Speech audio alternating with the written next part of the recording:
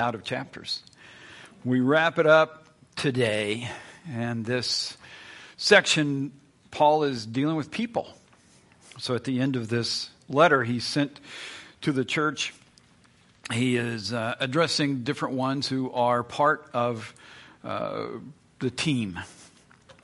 So there's a mission team, and all of these people are important to him. These are some being recommended, some being identified back with him. So there's a mixture of these. So the mission team, and the church family are being recognized in this last section of Colossians.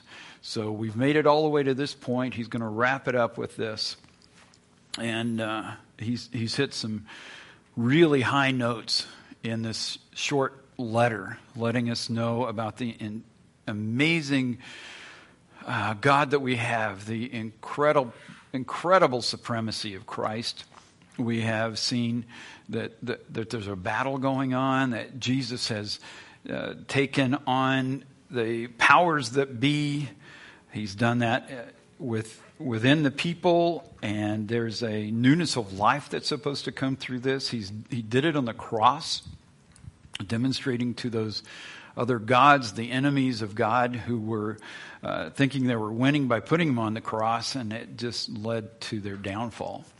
So he has turned things around, and that's where we find him here, exalted in the end. And then as we go through these people, we find out that this is to walk with Christ is a meaningful thing, to be part of what Jesus is doing, what God intended to do in the world is a meaningful life, and they have given themselves to it. So these people this is new, right? This is a new thing that's come out of Jerusalem, out of Israel, out of the pages of the Hebrew Bible, and that's all they had at that point. They have words that most of the people in the Roman Empire didn't even know about. Those surrounding synagogues maybe had heard some of these words, but most had no idea. Some of them knew about Jewish people, many didn't. And so we have across the Roman Empire, Greek gods, Roman gods, Egyptian gods, Syrian, Persian gods. We have a mixture of different elements of these beings, spiritual beings, that are recognized in the scriptures as real, and they are opposed to what God's agenda is, and trying to build a family, bring people out of darkness to show them a different way to live. And he's offering all of that, and at this point, because of Christ, things have been made possible in ways that they didn't even know were available before. And the word is out that this can go to everyone. It can get out to every nation, to every person. And that's where we find this team. Colossae is in the western end of Turkey, what is today's Turkey. And it is a small town. It is in a valley across an area there that was quite lush. I mean, it's a good place to be. They were prone to earthquakes, and shortly after this letter comes out, the earthquake struck and the city is destroyed. But this is during the time when it's still there. It has some travel routes back and forth to get from Greece or from Rome. They can travel and get over to the Middle East and to Israel and Syria, Persia, so they can make their way across that direction. There's a mixture then of languages and cultures, a variety of ways that people are dealing with things in life, but they come to Christ.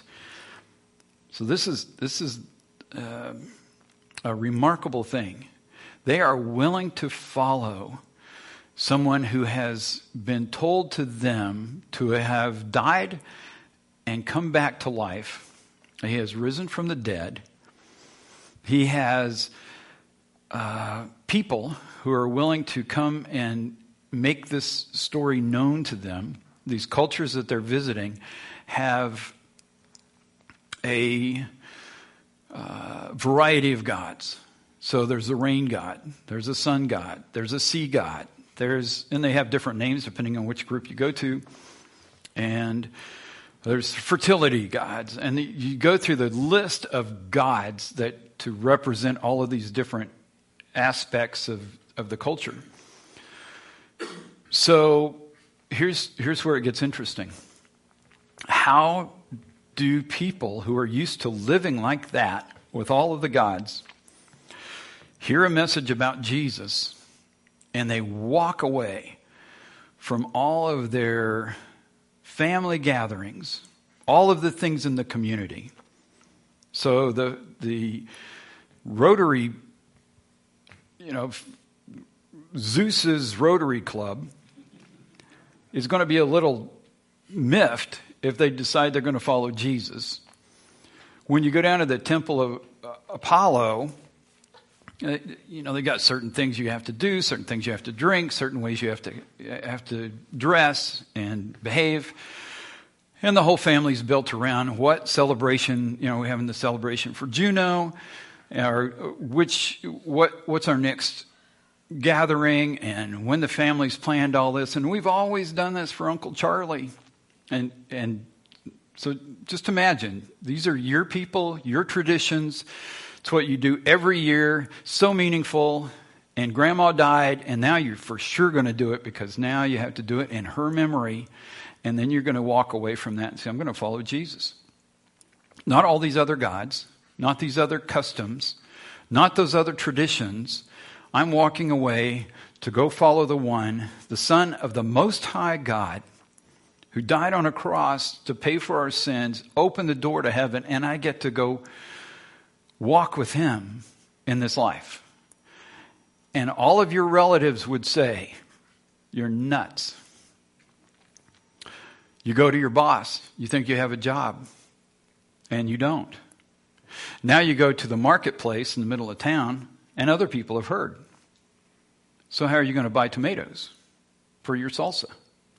Because no more will they sell anything to you. Because you're following this person who says there's one way. There's just one way. Not all these other gods, not these other not these other cultures. There's one God, the Most High God. Changes everything. Now, Jesus is the most edgy ever. You want to be cool? You want to be really, really on the edge of being cool? It's him. There's no one else. No one comes close. Well, he's just boring. He just wants us as Christians to do things that, they don't even fit into the culture. They're just not as hip as everything else around. And nothing comes close. In every culture, in every era, wherever around the world it has come, he is the most. Nothing comes close. So, the team is going to have a number of people, Paul is going to point out, and we get to hit that as we go through this. And I thought you needed to know them before we even read the passage so you have some idea of who we're talking about. So, Tychicus, he has, a lot of times people use Bible names. If you're hiring somebody has an accent and they're working on your yard and their name is Jesus, and you go, oh yeah, where did they get that name? Maybe you get somebody named David. You get these Bible names. It's kind of, Sarah, Rachel. You get these names that kind of come out of there. On all the baby books, I've never seen Tychicus. It's a strange, I don't know. There you go. We did have, however, in my unit in the army in Germany, a guy named Nebuchadnezzar. Seriously. Well, his mom had her Old Testament out when she looked at that one. We called him Neb, which is a lot easier. And he couldn't put Nebuchadnezzar and his last name on those forms because you never have enough little blocks. And the army really doesn't care because they'll just put a partial. Yeah, it's how it is. All right, Tychicus. This is a person who Paul, we meet him anyway in Acts. So Paul is on a mission trip, and so he's part of the team, but he runs into him, or he's included in the conversation in Troas. So Troas is across today from Istanbul, Constantinople back years ago, and so it's again on the western end of Turkey, and Paul is making a trip. He's made it from Greece. He's in Macedonia, northern Greece, and he's crossed over, and he's gotten to Troas, and he's headed for Jerusalem. So Tychicus is part of this gathering. There is a bunch of the believers who want to get together and who are there in Troas. And so they decide they want to hear from Paul. So they get together and meet for hours. They're in an upper room, third-story building, a three-story building. They're on the third floor, probably getting the breeze off the ocean. And they've got some lamps lit, and he's talking late into the night. There are windows, and this young man sitting near the windowsill falls asleep because Paul's just talking and falls out of the window. You've probably heard of that. So that's Eutychus. Eutychus falls to the ground. They go down. Eutychus is dead. Paul goes down, picks him up, and goes, no, he's okay. He gets him back up, and they go on with the meeting. They have communion, and Paul talks. Nobody leaves. They stick around. Daylight comes. He takes off on down the coast because he's headed for Jerusalem. Tychicus is there, so he's part of this group. He sees all these things happening. He's part of Paul's entourage, follows him all the way to Jerusalem. But this thing in Troas is amazing because you think here's a gathering of believers, and they are so taken by this, taken by the message of Christ, taken by Christ, that they are willing to come together and in opposition to everything in their culture, in following a person that would probably be rejected. This is a Roman Empire Greek town. This isn't a Jewish city. And yet they're listening to this Jewish man, and then they're serving a dinner based on the death of another Jewish man, Jesus, in this place. And then there's the miracle that took place that night, that they all stuck around till morning. Because most of the time, you can't keep a congregation past noon. So how did that work? They were there to hear the words of life, to find out more about their God, and they were not willing to leave. And even the death of that young man falling out of the window did not discourage them. It did not become the most talked about item of the night. What would it have been in our day? There would be 34 books and a movie made about it. Because that was a miracle. That's not what they saw. It's the message of Christ. That's what they were about. How different were they than modern day Christians in the way we respond to things? Give me a show. Dog and pony. Some kid falls out the window. Cool. Follow Jesus. Listen to truth. Stick around in a hard seat. Count me out.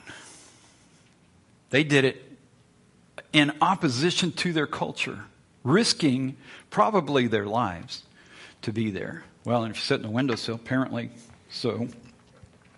But here they are. They're there. Tychicus is there. He is part of the mission team, or he follows Paul. So they've got some money to deliver to help out the people in Jerusalem, people in Israel. And they've gathered it from the churches in Greece and Macedonia. And they're taking that money and they're going to deliver it. And Paul's got this group and they're headed that way. So Tychicus goes with them. He's there. Paul goes into the temple in Jerusalem. He gets arrested, spends 2 years in jail in Caesarea, and then he is on a ship, and he's headed for Rome. The ship sinks, shipwreck. They climb out, saves everybody, and Paul eventually gets to Rome, where Tychicus, again, is there to help out. We don't know if he was on the boat with him or not, but he was in Jerusalem.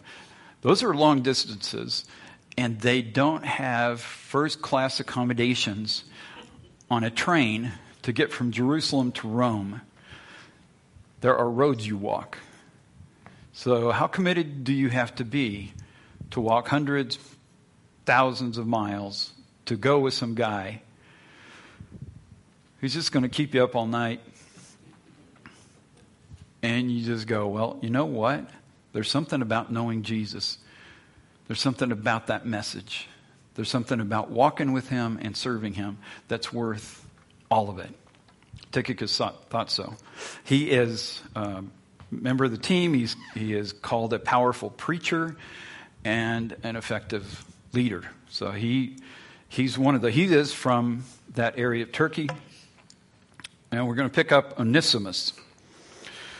Onesimus is in a whole different category because he is a runaway slave, and he comes to Christ in the course of all of his running. He goes to Rome and he connects with Paul. So here's a person who is from the area of Colossae, and he's actually joined the group who brought the letter to the Colossians because he's going to be returned to the person he ran away from, the master. The master, in this case, is Philemon. So if you've ever come across that little letter in the New Testament, that's the guy. And he is part of the team, and he has been helpful. He has been part of what Paul, his group in Rome. And Paul is in prison, and the way things worked, you could have people bring you food. If you're in jail today, you can order stuff at in the commissary and have those people, your prisoners can have access to food or clothes or material, different things. Back then, people would gather it up and bring it to you, and so he was one of those who was helping out, and so Tychicus as well, but Onesimus was there. So here's a guy who's a runaway slave who no longer wanted to be in that situation. But now that he's come to Christ, he's served, he's seen the things that Paul has said, and he goes back. That takes some guts. Philemon, the master, has come to Christ too. And he's come to Christ under Paul's leading at some point. Maybe in Ephesus, because this isn't that far. So maybe that. And Paul says, well, you kind of owe me. So I'm sending your guy back. And I don't be mean, don't mistreat, all those kind of things, which apparently Philemon wasn't going to do anyway. But it's cool because Onesimus goes back, he's freed, and then he becomes a bishop of Ephesus. So this thing just keeps on getting better. But Onesimus has to go back. So initially he's under this really sad situation that really seems like he's trapped. But if he goes there and gets the paperwork, all the things that he needs to do, then he can actually be free instead of just hiding. Aristarchus, another Macedonian from Thessalonica. So remember, Paul first goes over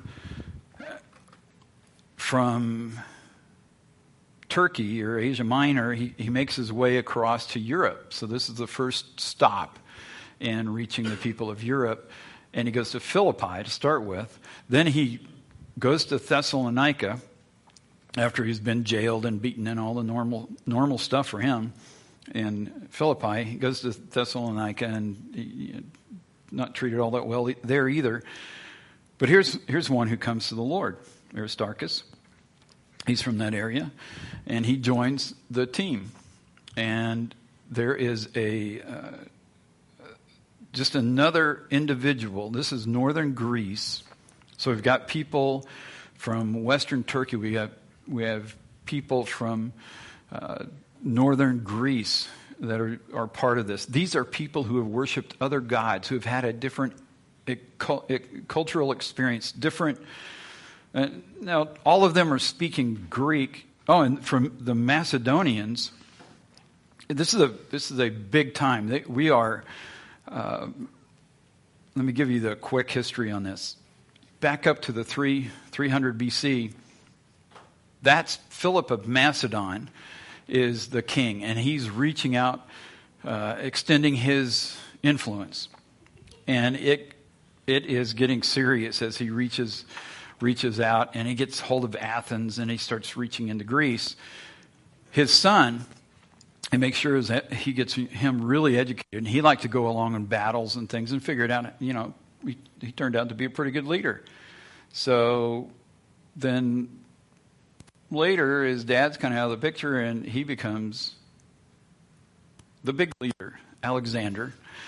So he is now moving across Greece and Asia Minor and into Persia and into India, and the guy is just, he dies at 36? I mean, the guy is just incredible.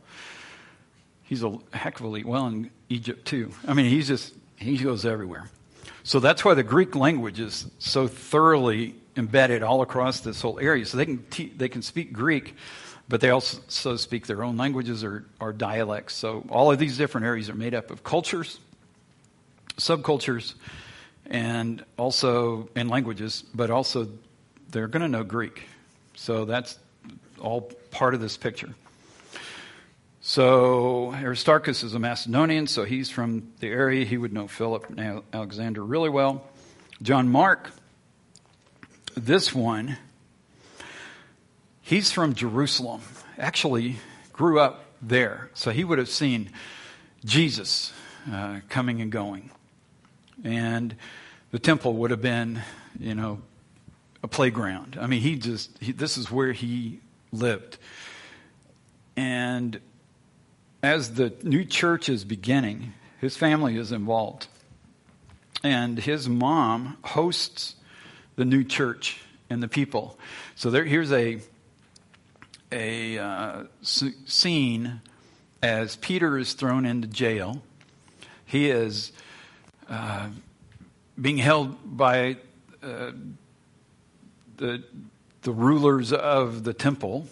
And they'd like to put him to death. They just like to get rid of Peter. Because he's talking about this one that he accuses them of murdering. And Jesus, and then they come back to life. And this is really messing them up. So they want him to be quiet and they want him gone. So they have him in jail and he's chained. And the people of the church, or a number of them, are gathered at John Mark's house with his mom. And so they go to prayer. And they're praying for Peter. You may remember this from the book of Acts. So they're praying for Peter. The Lord sends an angel. Angel comes in. Chains fall off. Gates fly open. Angel says, "Come on, Peter, let's go. Put your shoes on.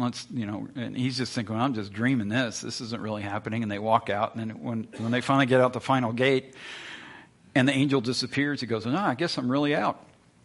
He goes to John Mark's house. Knocks on the door. The servant, Rhoda, comes to the door and goes, oh, they've been praying. That must be Peter's ghost. And she runs back in, shuts the door. Remember that?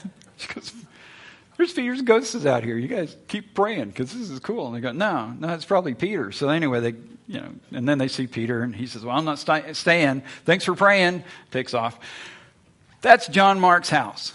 So he's around all of these people, all those you read about in the early days of the church. That's that kid. There's years later, Paul has come to the Lord, and all of his story has happened. They are, he and Barnabas are up in Antioch, which is north of Israel. And the Lord says, in a church that had been founded up there, and the Lord came to them and said, I want you to turn these two loose to go do some work for me, hit the road, and go tell some other people in other cities about Jesus. So the Holy Spirit turns them loose. So Peter and Paul are taken off. Well, they get John Mark. He's going to go with them. So he's the young guy who's maybe helping carry bags or whatever part he's playing. They go across to the island, and so they go to Cyprus. They go through the great stories there as that unfolds. They get to the other end of the island. Now they're going to go up to the southern coast of what's now Turkey. And they take a boat up there, and they get up to that, and you got to climb some mountains and go across it. And whatever happened right there, John Mark says, I ain't going. I'm not carrying the bags over the mountain. I don't know that he said that. I'm going to see Mama. So he goes home. And it was not a positive because the other guys carried the bags. And along the way, Paul got really sick. There's another story about that one, but he got really sick. Malaria, maybe something from the coastal area and climbing the mountains. So he was not really forgiving John Mark, and they didn't get along for a while. But later, I think John Mark just came back and said, I was just a kid. I don't know. So they worked it out. So now he's part of the team. So here we have him. Barnabas took him. At one time, you remember if you read through the book of Acts, you'll see it's Paul and Barnabas going out on these mission trips. Next, you see Paul and Simon, or Silas, because Barnabas is John Mark's uncle. And he said, no, I think that, he's all right. So anyway, they divide up over that. Barnabas and John Mark go a different way. And this is the same Mark you know from the Gospel of Mark. So here's a Jewish boy home in Jerusalem, and he writes a gospel to people of Roman thought, philosophy. It is geared toward the Roman Empire way of thinking. And you read through that, and he writes the most active of all the Gospels.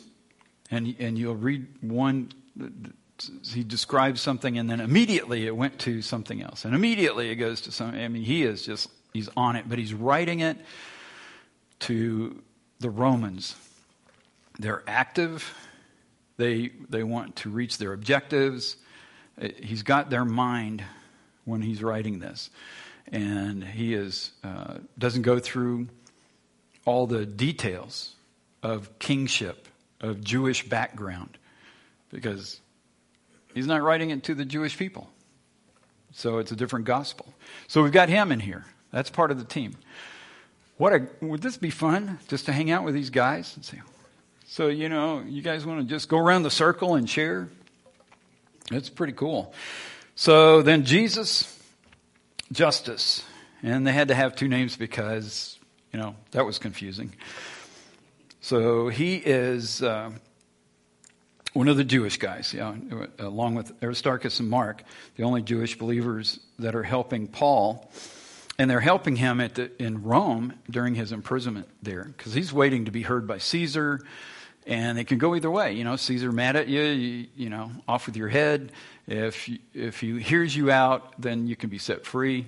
And you don't know. You just don't. If it's a bad day, it's not going to go well for you. Anyway, he's helping. He's part of that contingent. But these are the Jewish believers, which is pretty incredible when you think Rome has a big Jewish contingent. There's a big part of the city that has Jewish people in it. And they don't want to know about this Messiah. We just have some. But it's cool. Epaphras. He's a fellow team member. Again, coming from Rome. He is the guy who helped start the churches around Colossae. So he's the guy who's knows these people, he knows the culture, he's helped them establish things, he's helped build what is unfolding, and these are the people that this letter is written to. And he knows them because he's told them about Jesus, and then formed these church here and Hierapolis and Laodicea. I mean, he's involved in planting the churches in this area, and that's just pretty cool. Luke is part of this. You know him. So we have two of the gospel writers in this group. Luke, he's Greek. He's also a fellow missionary with Paul. Heck of a historian and the writer of the gospel and the book of Acts. And his research, I am so glad that Luke hung around, because for Matthew, he's with Jesus and he knows the stuff, he's heard it, and he's passing on, the Sermon on the Mount. We got great things from him. We have great things from John, and it gets lofty, the Gospel of John. He's with Jesus. Mark was there. He was a kid. He saw all this. He knew all these guys. He's heard all these stories. So if you know all of that and it's all so familiar, you don't pass on information that other people might be asking about. You don't even ask the questions because you just know them or you assume. So you don't bother, which is how we don't know much about our grandparents or great-grandparents, because it was just assumed, well, everybody knows this story. No, we don't. Well, guess what? Luke shows up. And he said, Mary, how is it that you, a virgin, wound up carrying the Son of God? And she tells the story. Read the first part of Luke. So what was it like those first few days? Did he glow? You're in a barn. You're sleeping in a barn. Look through Luke, and you get these tidbits that are just incredible. And the book of Acts as well. Nobody else is asking the questions. We all need to have answers to. But the other guys just assume, well, this is, sure, everybody knows this. Nuh-uh. So when you talk to Jesus, tell him thanks for Luke. Because we needed to, or I'm glad, I like finding out the extra info, and he shared a bunch. The other guys did good too. Matthew's written to the Jewish people, just so you know how these things are going, so that they knew this is the Messiah, and here's the line, here are the fulfillments, and here the teaching. So you get that. Then he rises from the dead, he ascends into heaven, but he's also given us instructions to go and make him known. We have all of that in Matthew. And Mark is giving us, a fast-paced Roman version of this thing. It's powerful. And he's going to remind us of his that he is this Son of God, but he's also the Son of Man who came as a servant. That's a theme in the Hebrew Scriptures, and it's coming out strongly in Mark. But it also meets that criteria for a Roman mind. Luke gives us this background, this history, and it fills it in, but it's written to the Greek or the Gentile thinking. He's answering questions. And for us, 2,000 years later, he's still answering those questions. John gets ethereal. This is the Son of God, who's the Word of God, who started this whole thing. He's the creator. You just go, okay, you just moved to another level. Now he's writing, these others are writing in mid-century, first century. John writes at the end. So he's read everybody else's too, and he's not trying to copy anybody. He doesn't need to. We already got some information out there. But he is giving us incredible information. So we have that to relate to, that who this Jesus is. And he's loftier than we thought. And it's amazing. So John he's given us a whole different picture. That was really not in my notes, but there you go. Luke, okay, writer of the Gospel and the book of Acts. Demas, he's helping out as well. Co-worker, helper. He later deserted Paul for the things of this world. You know, you get uncomfortable, you get threatened by the Romans, and you're sped on, and all the things that happen because you have to deal with the jail people and all that all the time. And you go, I'm out. I think I'll just go back to what I know. What's comfortable? You know, I want a decent microwave in my house. I'm out of here. Nympha hosted the church of Colossae in her home. Often there are some wealthy women, and these are business women. This is like even the Greeks had very limited view of women, and often they were required to stay home or be escorted from place to place if they went to the marketplace by a male relative. So some of this still goes on in these places in the world. But then there were some. And we find that in Philippi, and the church meets.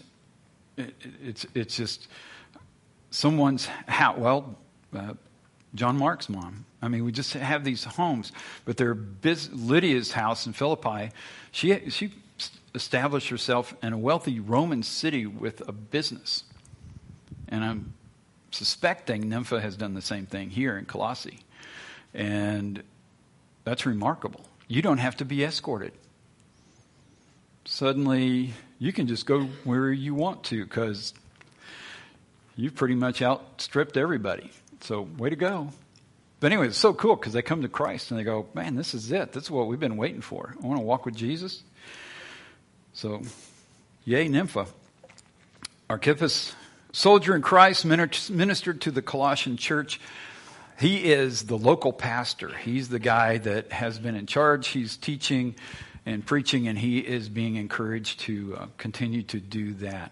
I want you to notice, as we look at this passage, that there is a statements, and these statements that describe the relationships are so endearing, so connected, so deep. They are definitely another level. People look for relationships that are meaningful. Why am I here in the world? You know, it's probably feeling lonely even in a crowd. All kinds of things that happen. And it's in our day and all the generations past. And what happens in the fellowship of knowing Christ changes all of that. And that word fellowship for us becomes the word used for non-teaching times with other Christian people. Hopefully with no spiritual conversation.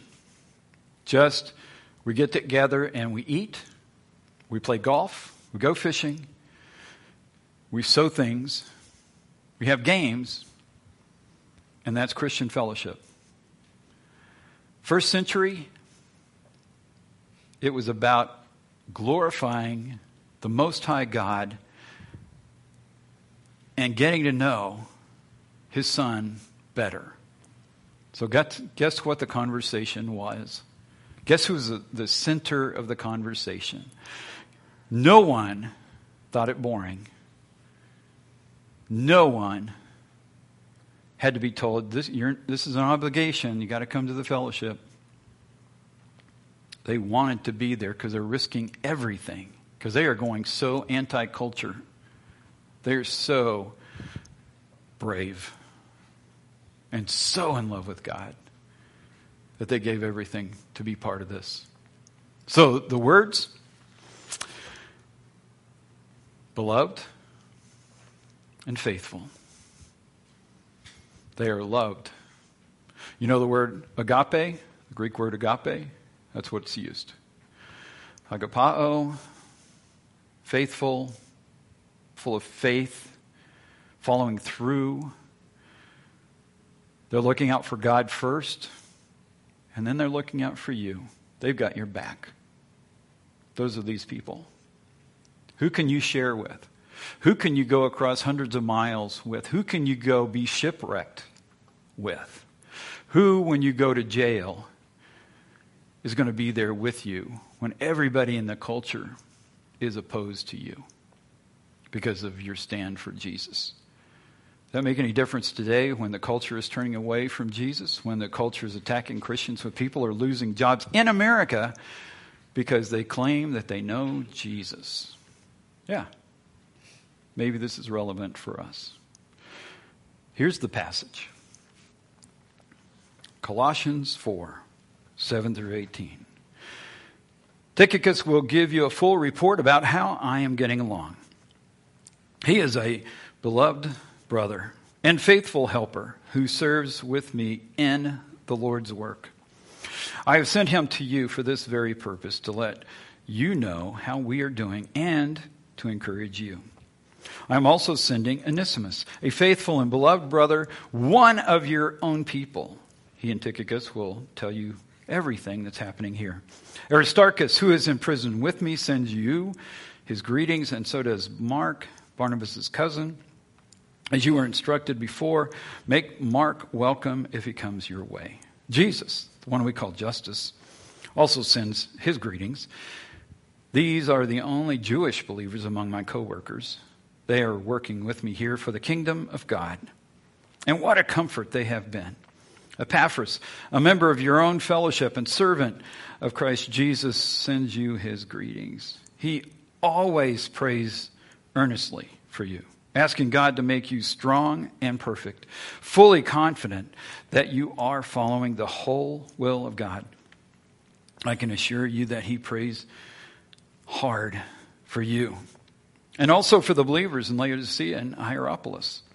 Luke, the beloved doctor, sends his greetings, and so does Demas. Please give my greetings to our brothers and sisters at Laodicea and to Nympha in the church that meets in her house. After you've read this letter, pass it on to the church at Laodicea so they can read it too. And you should read the letter I wrote to them. And say to Archippus, be sure to carry out the ministry the Lord gave you. Here is my greeting in my own handwriting. Paul. Remember my chains. May God's grace be with you.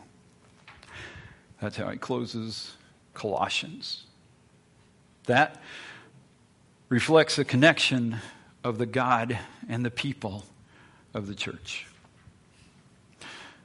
So lightly taken in our day, so easily dismissed as light, and yet in their day, faithful, beloved, hardworking, willing to go on adventures that could cost them their lives.